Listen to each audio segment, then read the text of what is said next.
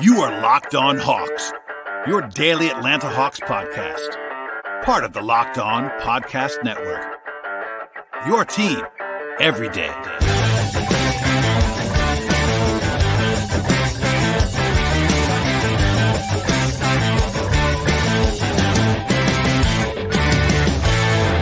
Hello, friends. Welcome to episode 1339 of the Locked On Hawks podcast.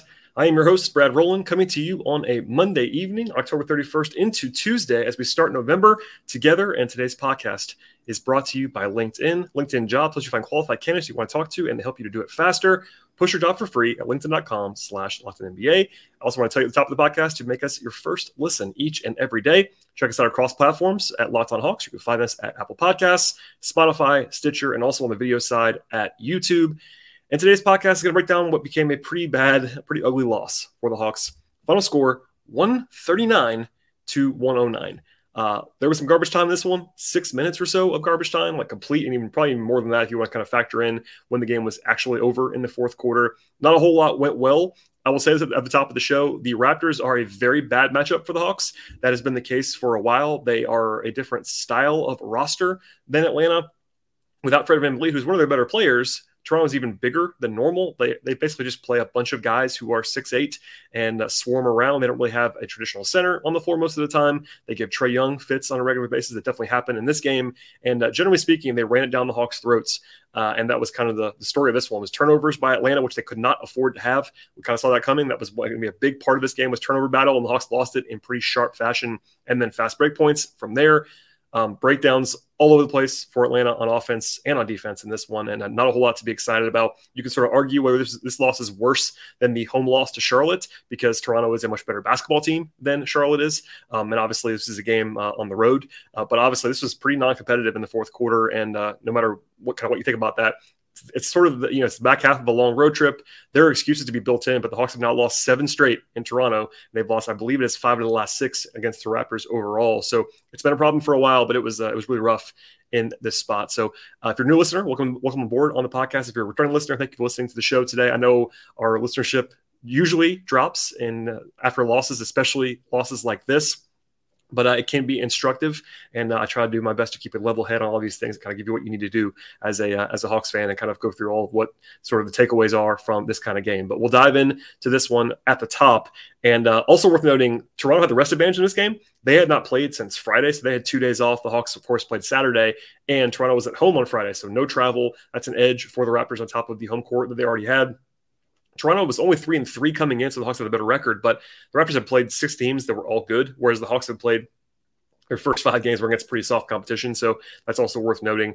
No Bogey again for the Hawks, no really updates there. He was on the broadcast tonight again with Bally, as Dominique Wilkins is still not with the team at this point, but Bogey didn't have breaking news on his recovery, just some normal inside stuff from him.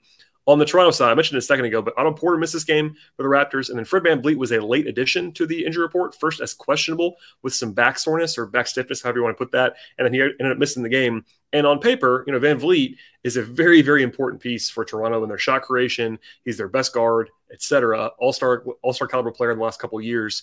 But also, it kind of makes the Raptors even harder for the Hawks to defend in some ways, and also better on defense because of just the size they have. So obviously, you don't want to say they're better without VanVleet because they're not. But it's not probably the same level of drop that you would think for a team losing a player like VanVleet, who plays a ton of minutes for them. Toronto doesn't have a lot of depth. That was still the case in this game, but their top guys were just really good in this spot. And also, not every day that you see a team replace its starting point guard in the starting lineup with a center.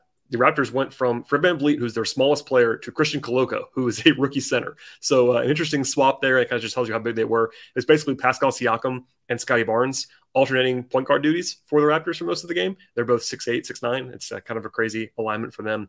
Anyway, the Hawks were underdogs in this game. It was 4 at BetOnline, according to our friends over there in the morning. Went down to 2.5 or 3, and then went down to 2 when VanVleet was actually out of the game. So the Hawks were underdogs at tip-off, not by a ton, but this is a game where it wasn't like they were favored by 10 points. They were certainly, quote-unquote, supposed to lose if you go by the betting markets, but not quite in the 30-point fashion that this one actually took on. So without VanVleet, the Hawks kind of had to have Trae hide somewhere. He guarded Gary Trent Jr. for a large portion of this game, really kind of the only option size-wise, but Toronto was playing again through Siakam and Barnes. There was a nice block by Capella in the early going, but like for the most part, Siakam and Barnes kind of got what they wanted to, especially Siakam, who's been awesome to start the season. I've never been the biggest Siakam guy, but he's been really, really good so far this year. 31 points and 12 rebounds in this game. And then early on, Scotty Barnes, who's not a great shooter by any means, made his first 3 threes. That's a kind of a tough way to start things off for Atlanta.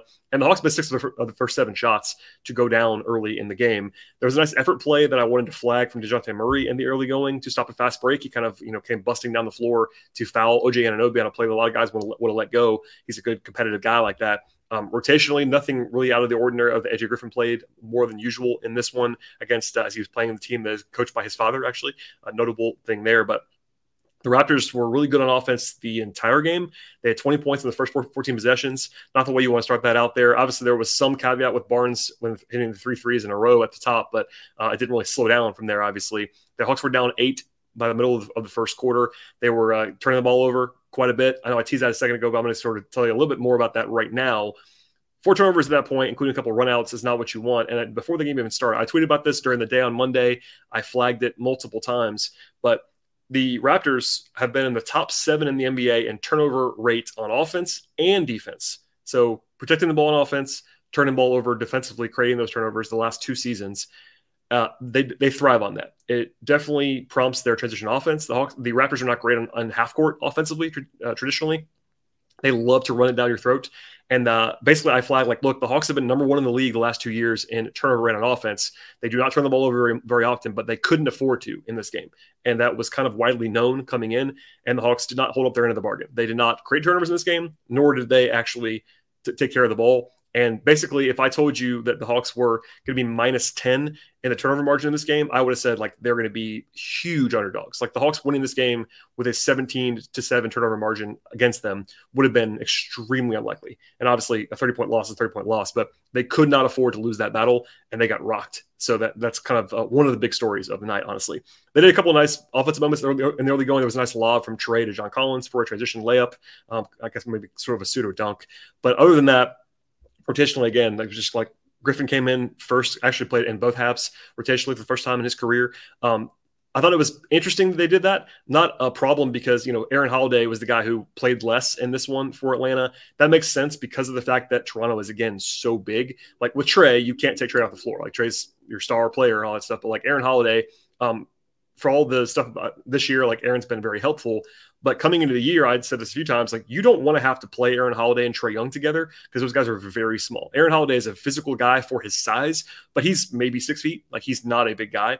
And having to play him in this game, they still played him, but him and Trae together would have been kind of untenable in this matchup. So they went to AJ a little bit more often, a little bit earlier, I think probably because of size. And AJ, unfortunately, probably had his worst game so far. It wasn't like he was just terrible, but he didn't have too much juice in this one. Also, Trey was just bad in this game. We'll come back to that later on as well. But he actually didn't take a shot for more than 9 minutes at the outset, which is not the norm for him. He was still involved, had 7 assists in the first quarter, but was turning the ball over a ton. Ended up the game with 10 turnovers individually. After actually I praised him on the last show that we did after the game on Saturday for taking care of the ball the last 3 or 4 games.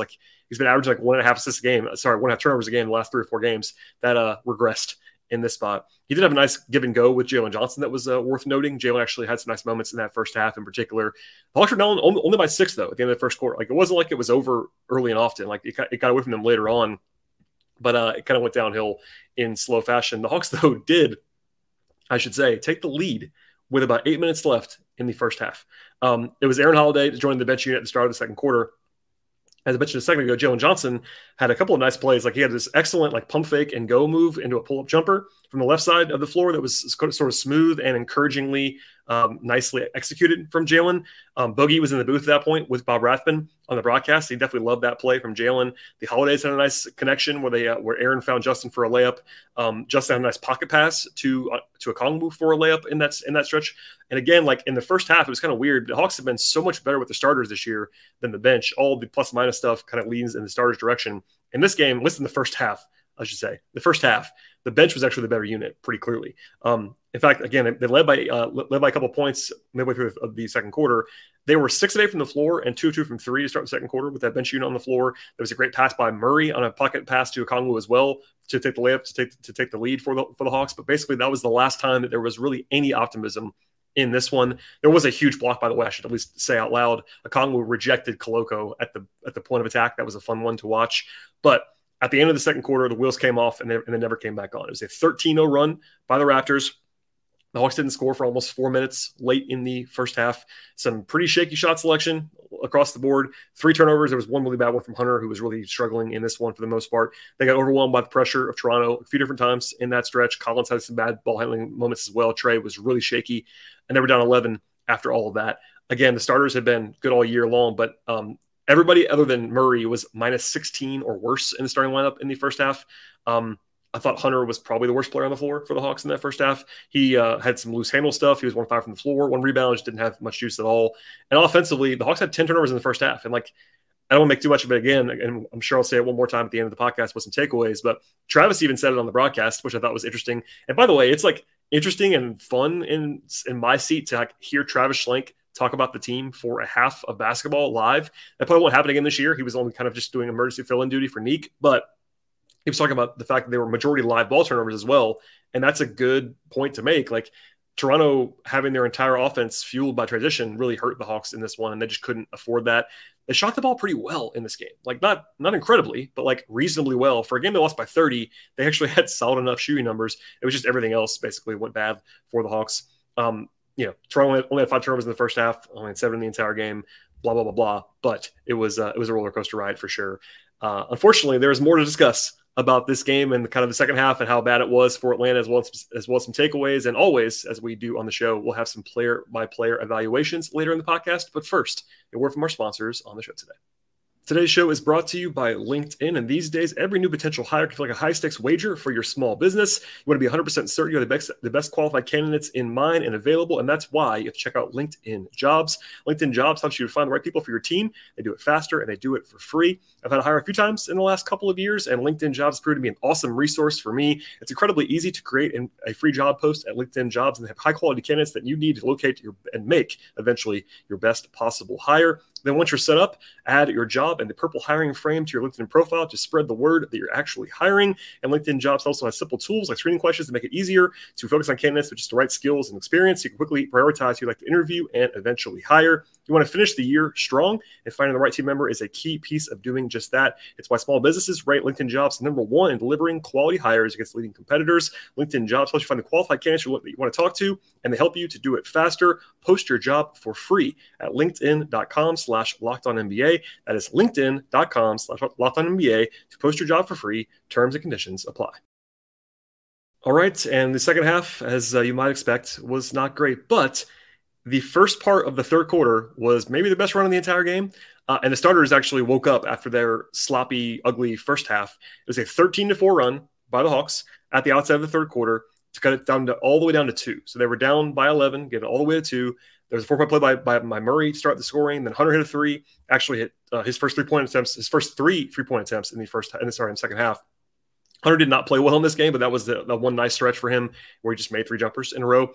Defensively, though, he was scuffling, got his 4th foul in that stretch, had to come out of the game. My pal, Glenn Willis, who's been on the show many times, I'm sure will be on the show again in the near future, said on Twitter during the game that Hunter does not seem to get a lot of respect from officials. I definitely agree with that. I don't know if it's anecdotal or what. It does seem like Hunter, at least this year, has been in some foul trouble in a weird way because he isn't the most physical guy. I actually wish he was more physical. His traits are probably better than he plays at sometimes defensively, but for whatever reason, he's been in a lot of foul trouble this year. Some ticky-tack stuff there. I think it lets him bother him a little bit. He was not good in this game, but that's worth at least knowing he was in foul trouble for a large portion of this one. But then it was kind of back to where it was before. Some bad turnovers. There was one by Trey, one by DeJounte right after that run kind of stopped. They were down in that 6 to 8 point range for most of the third quarter. Similarly to the first half rotation-wise, a 10-man rotation for the most part. But like it was in the second quarter, the third quarter also had a big run by Toronto. When the Hawks were down by 4 with 6 minutes to go-ish in the third quarter, a 13-0 run by the Raptors that was extensive because the Hawks just could not score. They didn't score for more than 5 minutes. And that's hard to do in a game that was like a whistle fest. There was lots of stoppages, and it felt like an eternity without a point for Atlanta. Part of that was that they were not getting stops either, so they kept having to try to score on a set defense for Toronto, and they were playing very well when they were actually engaged and set on defense. In the first half, some of the success the Hawks actually had was kind of beating them down the floor with quick hitters. That just couldn't happen because Toronto kept getting set defensively. And also a lot of that problem defensively was like they were in the bonus for almost the entire third quarter. Like there were so many free throw attempts, so many quick whistles, and it was kind of a perfect storm against the Hawks there. They missed 9 straight shots in the third, plus 3 turnovers sprinkled in. So, 12 consecutive possessions without a bucket, basically. One of the turnovers was a terrible moving screen call that Travis Schlenk was trying not to get fined about on the broadcast. I think he was not enjoying that one. But the other 2 were pretty bad from Trey, who struggled really the entire game.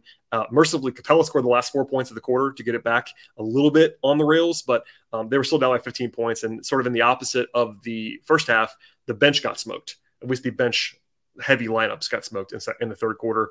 Down 15 at the end of the third. They had 15 turnovers through 3 quarters. So it wasn't like they had a bunch of garbage time turnovers in the fourth to get to 17. They had 15 through 3. That's way too many. The Raptors were more physical, just at the point of attack everywhere, basically. That's what Nate McMillan said after the game as well. That was pretty evident on tape.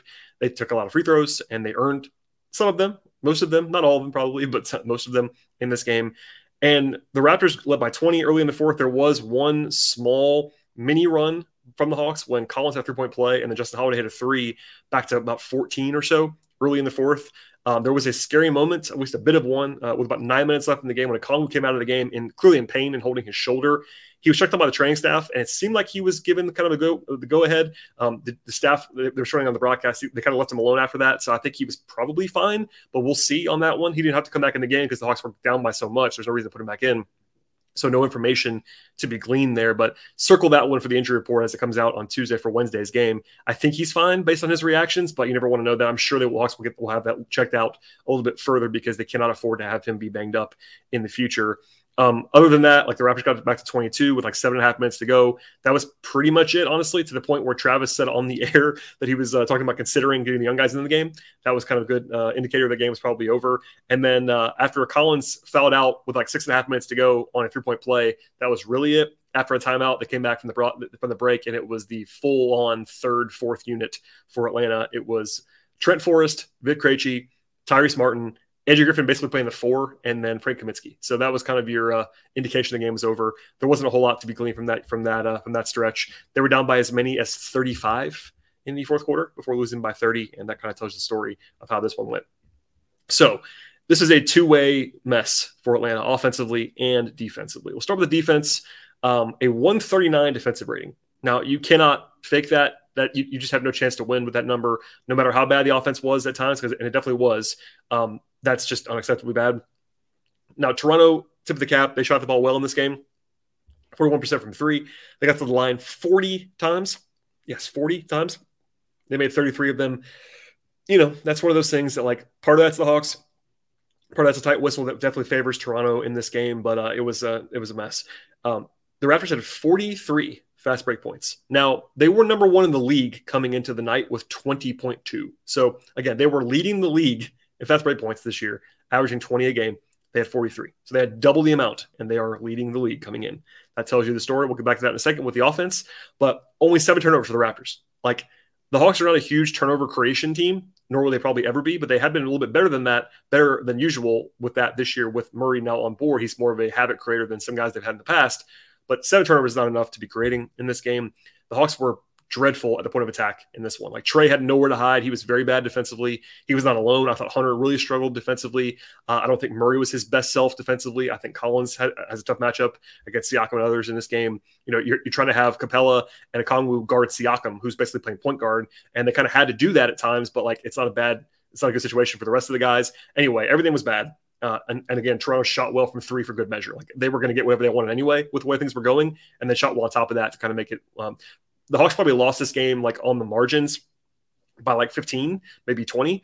And then it got to 30 because they made threes. So keep that all in mind as well. Offensively, it honestly might have been the bigger problem. I don't know I'm not sure how I weighed this in this one. It's like offensively, the numbers were not as bad as the defensive numbers, but because of the offensive shortcomings, the defense was actually worse. So they had a 108 offensive rating. Now that is bad for the Hawks. That's well below their average. And like I said before, the offense made life difficult on the defense in this game, and the way they fueled the fast break and transition stuff for the Raptors. So the Hawks had 18 turnovers in the game. It was 17 at one point. It was corrected to 18. No matter what, it was either 17 or 18. I think it was 18 by the end. That's just comically too many for this Hawks team. Now, that led directly to 24 points on like the ensuing possessions. but Toronto was running all night long off of any miss, off of any turnover. The Hawks did shoot the ball like decently well. 46% from the floor, 38% from three on decent volume for the Hawks after a slow start on that front in the first half. They had 28 assists. That's a good number, but they just had too many turnovers the entire night and then did not get any possessions back on the offensive glass. So, the turnovers, like, I don't want to overstate it, but truly, like, the one thing that I circled on Twitter and other places coming into the game was that the Hawks could not afford to turn the ball over, and they did it. So offensively, it was bad. Like, we'll get back to Trae in a second, but when Trae is as bad as he was in this game, the Hawks are going to struggle on offense. That's part of the deal. But it wasn't like anybody was particularly brilliant. In fact, in the first half, no one even reached double figures. By the end of the game, it looks like the Hawks had a lot of balance. They actually had 6 guys in double figures, but only Murray was like truly productive on offense in this game. He had 20 points on 17 shooting possessions. It wasn't like he was super duper efficient either. He was their best player on offense on this night, but it wasn't like anybody was particularly good. So anyway, doomsday wise, like, we'll come back to this in a second at the end of the show, but it was a rough one. Like, there's a lot to be frustrated about. I will do one more reminder here that this is a truly terrible matchup for the Hawks. So, like, it doesn't excuse it. The Hawks should lose by 30 points to anybody at any point with their full lineup available.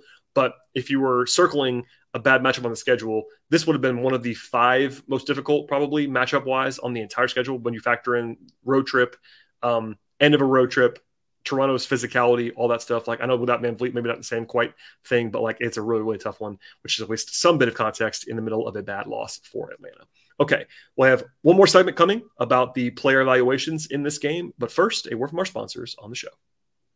All right, we'll dive in now to the player evaluations. It'll be a little bit shorter than usual in this one because it was so rough.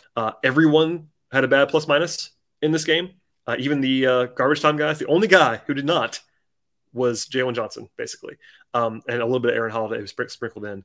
But we'll start with Aaron Holiday. He played the least of the rotation guys. He played 9 minutes. As I mentioned before, like, it's a bad matchup for him, especially with Trae on the team. Like, he's just too small to deal with them. He also did not play well. It's kind of funny that he was +5 because I don't think he played well at all. I think defensively he's kind of overmatched in this particular setting. He was 0-1 from the floor, did have 1 assist, but nothing else really to speak of. So a quiet night for him, nothing terrible, but not his best necessarily. Jalen did have some nice moments, 5 points, 4 rebounds, had an assist, did have 3 fouls in 11 minutes, but was aggressive and I thought played some of his best basketball offensively. Defensively, it's been an adventure still. I think it's definitely clear why he wasn't playing a lot last year. It was his defense, but I think he is showing some good signs on offense, particularly with his passing. His creation equity is nice to see. As I said briefly earlier, Griffin probably had his worst game. He did have 2 points on 3 shots, 2 rebounds and an assist. Defensively, it's still a bit rough for AJ. I think he had a couple better moments early on in his first couple games, a little bit less so recently. Just it wasn't as aggressive hunting his shot in this one. Misses his only 2 3-point attempts, which is fine. I don't worry about his shooting at all. But, it's kind of a lost game, but he did play in both halves rotationally, so maybe we'll see him a little bit more. I'm wondering if that was a one-off because of just how uniquely bad this matchup was for Aaron Holiday, but we'll see as they sort of hit the road again and play the Knicks on Wednesday, whether it's more Griffin or back to normal where Aaron Holiday's playing more minutes than Griffin. The last guys on the bench that played a little bit more, Justin Holiday had a good first half, cooled off, but had 12 points to lead the bench in scoring, had an assist, had a block, 5 from the floor, 2-4 from 3. Last 2 games, he's made shots, and Justin Holiday is a proficient enough shot maker. I talked about this a lot on Saturday, so I won't repeat myself, but he's a 37% 3-point shooter over 6 season sample. There's no reason to believe that he won't make shots. Like, is he going to be great? He's not AJ Griffin. Griffin's a much better shooter than Justin Holiday. He has to be guarded, is what I'll say about Holiday. He's not a great shooter, but he's got to be respected, and we see that now the last two games. And then Okongwu was really good, I thought. He left the game early, so I think he would have played upwards of 20-plus minutes if this game had been competitive. 8 points, 5 rebounds, an assist, 2 blocks, 3-4 from the floor, 2 from the free throw line. So I'm gonna tackle Capella in a second as well. I'll kind of group these guys together. This is, of all the guys on the roster, the only player I think that actually you could say Toronto is a good matchup for is Okongwu, because Okongwu is so mobile. And the fact that he's not giving up any size to these guys. Like, he's the only guy that, like, physically and just the way he approaches the game and the way that he bows up, like, he actually matches up quite well with Siakam and with Barnes and even with Anunoby. Like, he's their size. So, like, I don't know. It's just a weird sort of one-off. Like, for Capella, who we'll get to in a second, it's like a uniquely terrible matchup, kind of like the whole team is. But with Okongwu, it's like, actually, this is a great matchup for Okongwu, and he played very well. Like, he had a couple of great highlight level blocks His touch around the rim was very impressive again in this one. He's playing very well. And I said it during the game. I don't know when it was after a 30-point loss, but it's a reminder again, the Hawks have 48 good minutes of center. And like, it's a really, really nice thing to have on your roster beyond today's game, of course. Speaking of, Capella was not terrible. I saw people like blaming Capella for this. It's kind of crazy to me. Like, he's, I guess, the punching bag for this season. I'm not sure why that is, but it is a bad matchup for him. Let's just say, like, because he doesn't have anybody to guard. Like, he's a rim protector. He was guarding Siakam at times. He was kind of guarding Barnes. Koloko was out there, but like, he had 13 points, 5 rebounds in 25 minutes. He actually made 6 of his 7 shots at the rim, which is better than usual for Capella, but it's definitely a bad spot for him, generally speaking. I know I was going back and forth with my friend Tower Jones, who's very smart about this stuff. Tower's been on the podcast several times. And, I think Capella has not, the burst that he's kind of had previous years has not quite been there for him. And that shows up on tape. That's definitely true. I will say this is a spot, though, where like it looks worse than it actually is because Toronto is so fast and Capella is not a Okongwu on the speed on the speed scale. Like he's still, I think, is a pretty solid athlete for a center, but not a guy who's like changing the game on that. And against Toronto, like he looks a step slow because he probably is against those guys. So a bad matchup for him. He wasn't good. I don't think he was bad though. I think he was just kind of fine. And rebounding wise, he's gonna have to be better than this, but like that's something that at least flag for the future. Elsewhere, the forward spots were not great. I think Collins was better than Hunter for sure, but neither one of those guys had a great game. I thought Hunter really struggled. He had the 3 threes and about a 3-minute sample size in the third quarter. And other than that, he was terrible, I thought, honestly. But he did make 3 threes. That's at least notable. He was 1 of 6 on twos, 1 rebound, 1 assist, no free throw attempts, 11 points and 5 fouls. Like defensively, he was really kind of getting run over in this one. Offensively, the ball handling is still an adventure for Hunter. You're hoping it gets better, and maybe this is sort of a one-off, but it was really rough on tape. And he'll have to be better than this. I think he has had a decent season so far. Talked about him extensively with Tyler, actually, on a podcast last week. But the last few games, he's not been quite as good as he was early in the season. So we'll see how he looks moving forward. But the foul trouble's been kind of weird. And I thought he was probably their worst player of the prominent guys in this game. Collins did not shoot the ball well. He was only 1 of 6 from 3. He was 4 of 6 on 2, which is totally fine. 12 rebounds to lead the team. But 6 fouls, fouled out of the game in 30 minutes. He's always kind of struggled against Toronto for whatever reason. I think Siakam's really difficult to face. Anunoby's a good player as well. So he wasn't terrible, but he was not great either. And then the backcourt, I mentioned this before, but DeJounte was the best player for the Hawks in this game. 20 points, 9 assists. Did have 4 turnovers, but that was not quite as terrible as some of the other guys. Shot the ball well from 2, was 5 of 11, not great necessarily, but okay. It was 2 of 4 from 3. Got the line 4 times. I thought he was like not awesome for him, but he played reasonably well. He was one of the only guys that played reasonably well in this game. And then finally, Trey, I thought Trey was like really bad, like really, really, really bad in this game.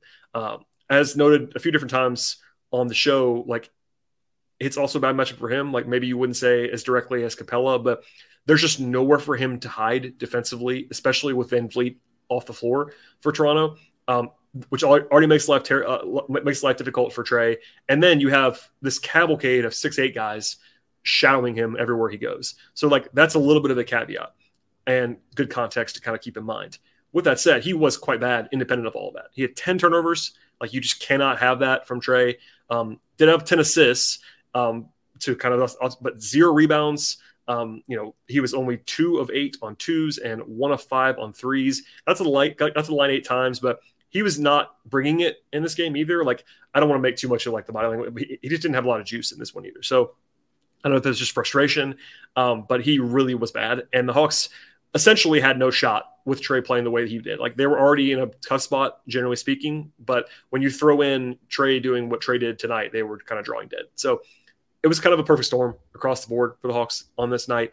That doesn't make anybody feel better. I know that. I know Hawks fans like were really melting down in the middle of this game at different times.